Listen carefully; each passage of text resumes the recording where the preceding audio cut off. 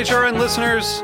As we celebrate our 15th year, we are deepening our commitment to giving voice to the next generation of food systems storytellers, and we need your help. Our internship and fellowship programs help activate new possibilities for underrepresented and underestimated young people through experiential journalism, audio engineering, and production training. Through these unique programs, HRN helps food equity stewards build essential workforce readiness skills that expand their potential and foster economic mobility. Please consider supporting these critical programs.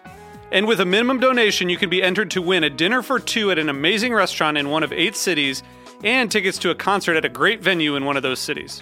We have incredible partners across the country who have donated, as they also share our passion for helping to educate the next generation of food systems storytellers. Check out heritageradionetwork.org/15 to donate and enter to win today.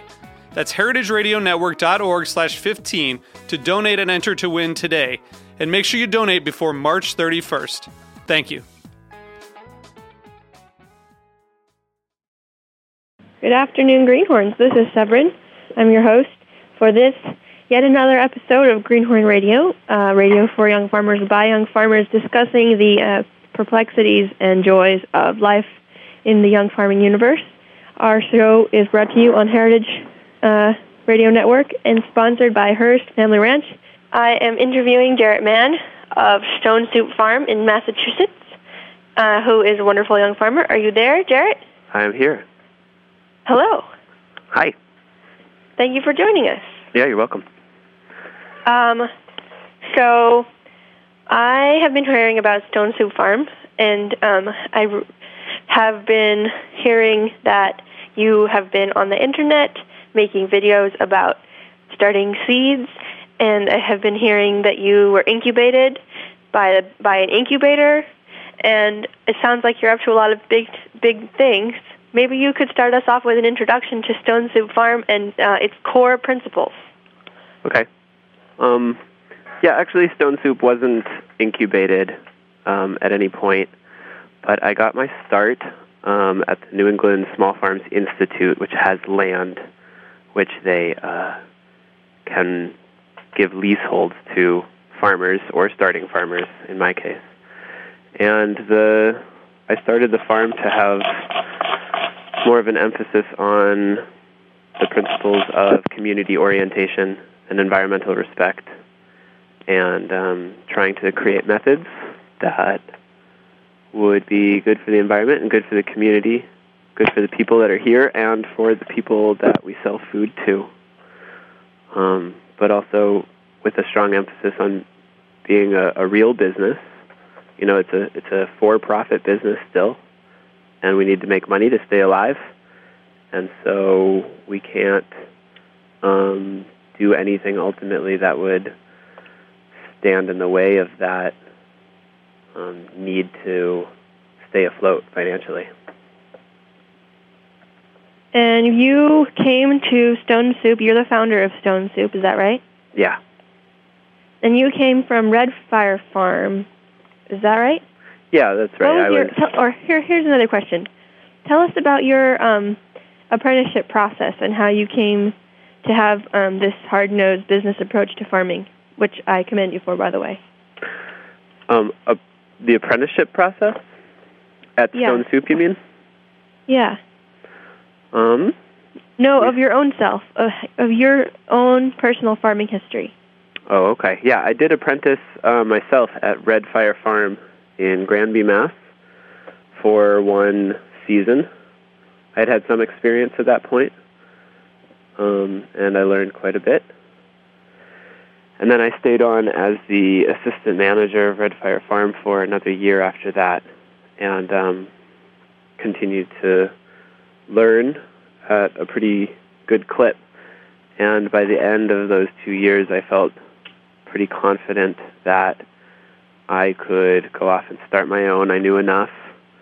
I come from a science background, so I'm very inquisitive, and I can find solutions to a lot of problems pretty quickly and efficiently, and that was also very important, I think. And so what is your hypothesis as to the reason why there are so many farmers such as yourself popping out after a few years of apprenticeship and farm management experience and wanting to start their own farms. What do you attribute this trend? Well, I mean, I think it's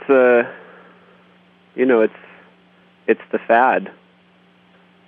I'm not placing myself outside of that. I think it's a social movement. It's something that people are excited about. They think is really rad and viable. You know, it's interesting that there are these new CSA farms and small local farms that are becoming viable now when they haven't been for a generation. And I think it's not the same people who would have been farming in the past. It's mostly educated people who are entrepreneurs, really. Most of the small farms that are starting are not, the farmer was not inheriting that farm. And in most cases, their parents and probably grandparents didn't farm. And that was true for me. There is, practically no farming in my background. And it's something that I think is usually come to not from a perspective of wanting to farm exactly, but that there are a lot of social movements such as local food, community orientation, and environmentalism that that farming can really address in a very pragmatic way. And in that sense, farming is for those kinds of people like me a means to an end. It is not the ultimate goal. And so how did someone like you, who didn't have a farm in their family, or even any farmers in the family, manage to gain access to the land that you currently farm? The land that I currently farm was held by the Small Farms Institute here, which does a lot of things, one of which is they hold land and they want to have different farmers on the land. They had it available when I actually went looking to them through a different program they have called LandLink, where they sort of match up people who have land with people who are looking for land. And they kind of pulled me in and said, well, actually, we have land ourselves, and we were looking for a small community-oriented farm to hopefully come here. So I got the gig and somehow convinced them that I knew what I was doing. And it turns out that I knew at least just enough of what I was doing to make it happen. But I've been going good now, and in fact, I'm looking for other pieces of land in the general area that I can expand onto. So you're currently growing on how many acres?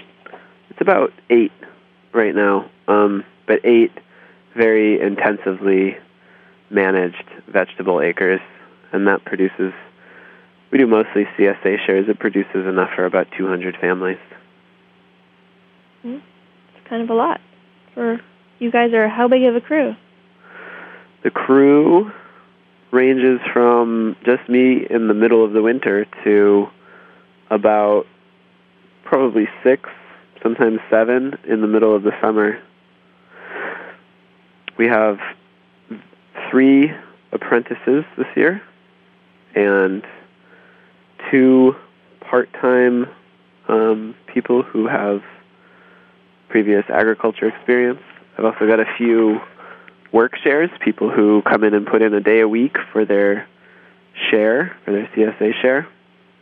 We have had some volunteers, some woofers. Wow, a whole day of work for a CSA share. That's a good deal for the farmer, it seems like. Yeah, they put in a whole day of work for 3 months to get 5 months of share. So it's It's if you broke it down, it would probably be a little more than a half a day of work per share. It is. The work shares can be difficult. All volunteers can be difficult. I try not to base the farm's labor on volunteerism, not because I want to discourage it, but because it's really important. The intensive nature of small vegetable operations makes them vulnerable to labor shortages, and volunteers tend to be less reliable. And I have found that it is better off to base the entire system on paid labor, even when there is quite a bit of volunteer help offered. And when the volunteers come, that's great, and they can help out, and they get shown around, and they have fun. But they just don't commit, and I don't think it makes sense to rely on volunteers at any point. Well, I think it sounds like a similar lesson to your first statement about being a financially viable farm. There's only so much you can expect people to do for the love of it. Yeah, that's right. And they do, and they come, and sometimes you have really good volunteers. It's the work shares we have this year, which are sort of volunteers but sort of not, have been great. And I think that that's a really positive thing for people to be able to do if they want. But we've had some that are not so great, and they peace out after a couple of days. So, lesson to those listeners who are thinking about volunteering on a farm would be show up early, don't flake out, and wear a hat. What else do we add to that list? Yeah, those are all perfectly good pieces of advice. I don't know that there's anything to do, If you're a volunteer, you are reserving the right not to come back. And that's fine. I don't see any problem with it. But, as a farmer, I need to make sure that there is plenty of paid staff.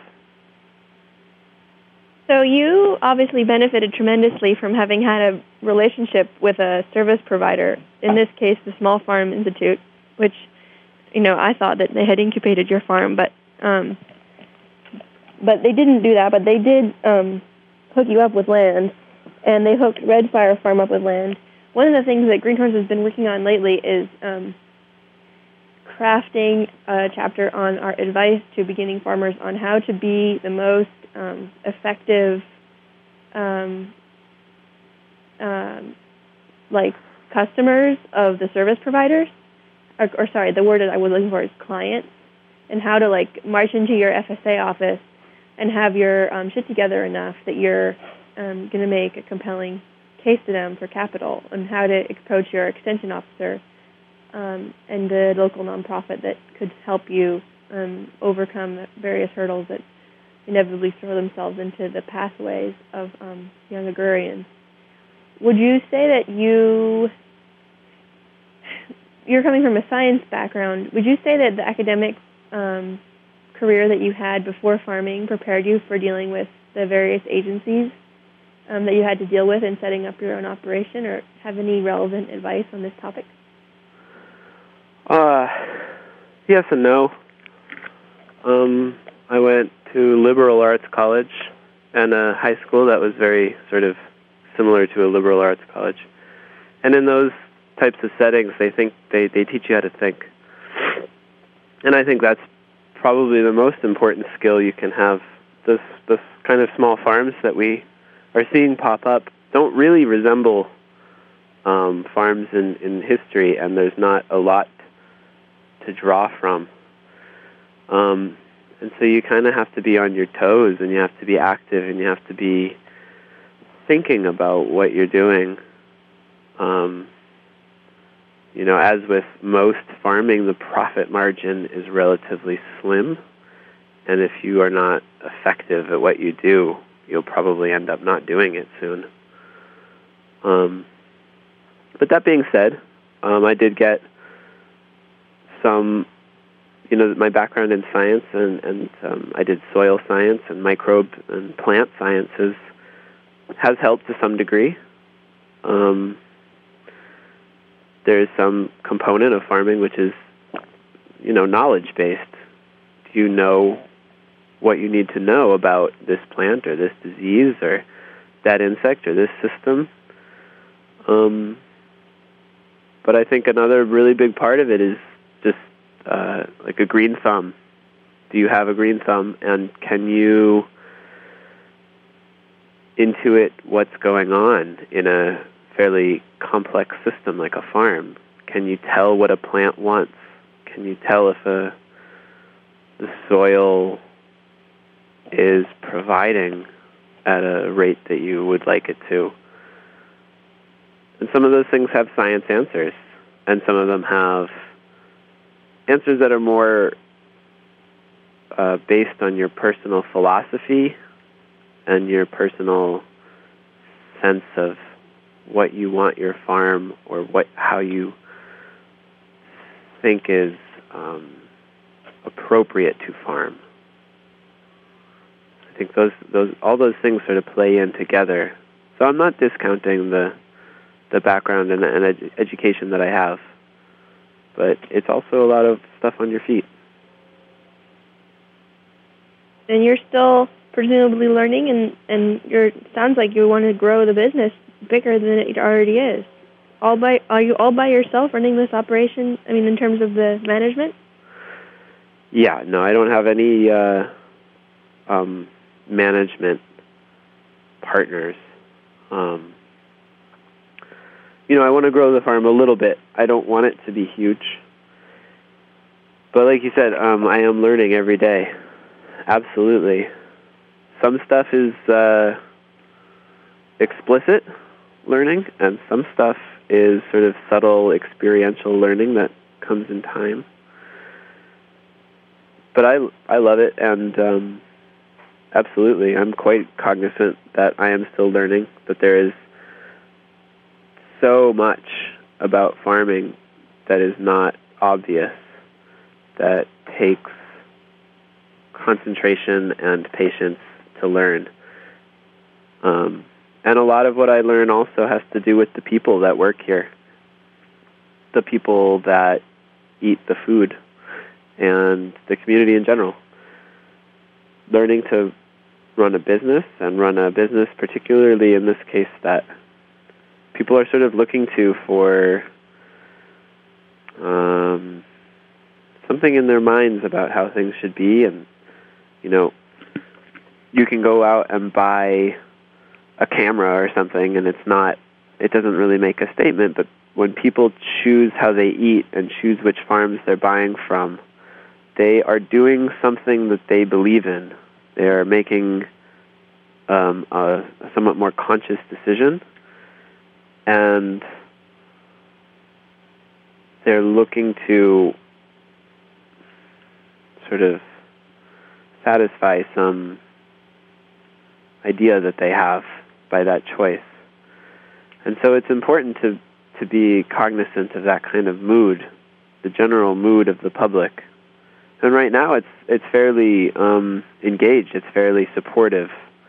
People want to support small farmers. They want to feel like they are supporting farms that are good to the land and good to their people and good to the environment as a whole.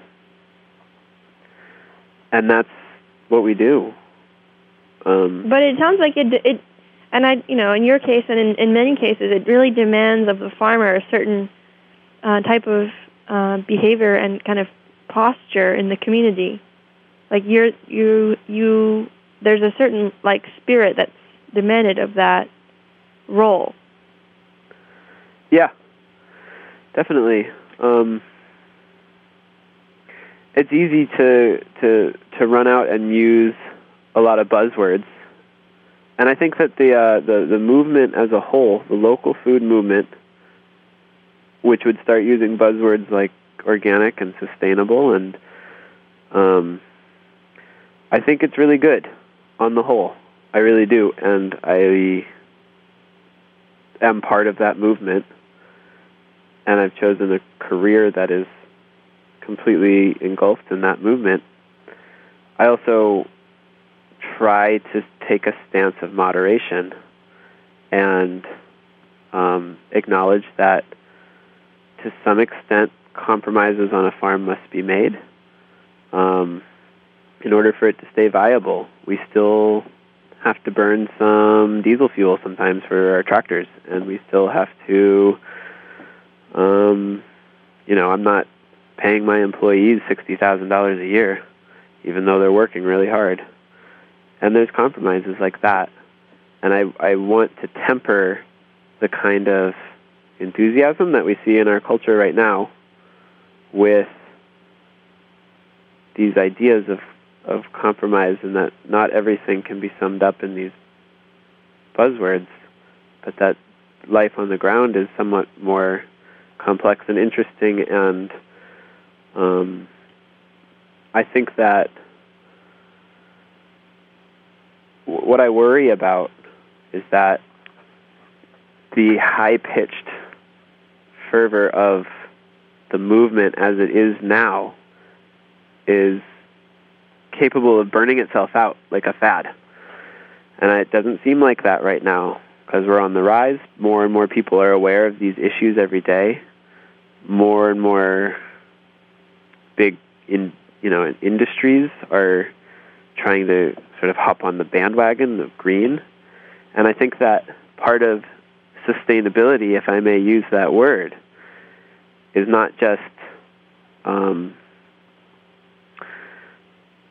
trying to stop spraying and trying to provide better food and better environments for the employees, but it also has to be financial sustainability, because if a small farm is spending too much of its time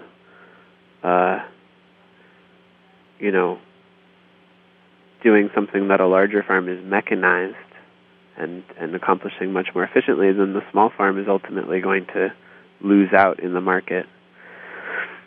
And so it sounds like a posture or a role that you're finding yourself wanting to fill as a farmer, and as someone that folks in your community are looking to for answers on these kinds of questions, is one of temperance and authenticity.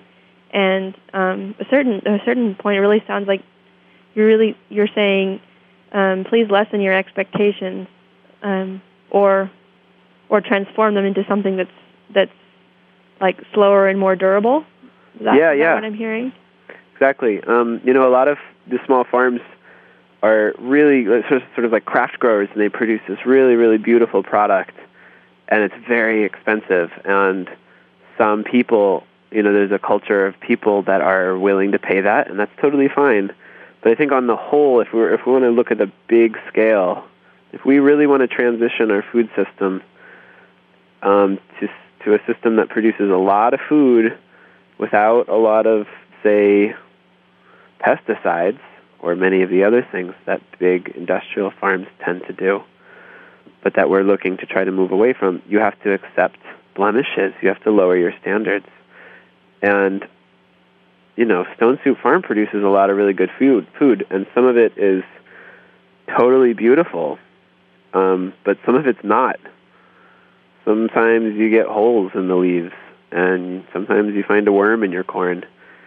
And I think CSA is a brilliant movement, because the CSA members stick with a farm, and it becomes their friend. It becomes a relationship, and in that sense, they're not as judgmental on a single product, and they will their level of tolerance for what a farm can really produce in a sustainable manner is much higher. And I really think CSA is, it really has transformed the way this movement is going. And I think the best thing people can do to really support good agricultural practices is to do your research, look it up, look up a bunch of different CSA farms in your area, and choose the one that you think is the most responsible. Choose the one that you feel represents your values, and buy directly well, from them. Well, and to our audience, who are mostly farmers, it sounds really like you're encouraging folks to tune into what they themselves are interested in working on. I mean, you're interested in 200 families and 7 or 8 and then more acres, and you're into affordable food. I mean, and that's a decision that you got to make for yourself, which is cool and great, and that other people might make different decisions or they might go in different directions, and it's all obviously part of the same program. But, yeah. I'm sorry. I forgot that the show is mostly for farmers or people looking to be farmers. I think in that sense, it's unfortunate that we live our lives surrounded by eaters and not necessarily always surrounded by farmers. Yeah. I think it's to run a farm is a compromise between what you really believe in and what is feasible. And I live in extremely progressive Massachusetts, and I can get away with a lot, and I can pretty much build the farm that I want, and I have to make some compromises for what the general public wants, but I'm, I think, pretty fortunate that there's support in my area for the kind of farming that I'm willing to do. I think, though... Is there room for more farms? Yeah, there is room as long as the demand continues to rise, and it is rising. Again, like I said, I'm worried that demand could plateau off and drop at some point like a fad would do, but I'm not sure if or when it would happen. For now, though, I still believe that most farms have waiting lists. There is more demand than supply, at least in my area and from some other areas that I've heard of. So this is an interview of Jarrett Man on Stone Soup Farm in Massachusetts. You are accepting applications for apprentices next year or not? Yeah, well, probably later on in the season, but I'm certainly willing to talk to anyone who's interested right now. So if anybody's interested to think ahead for the next season and see the farm in full swing and meet Jared when the farming that he's doing isn't an abstract and figure out what you're doing, maybe it would be a good time to swing over there.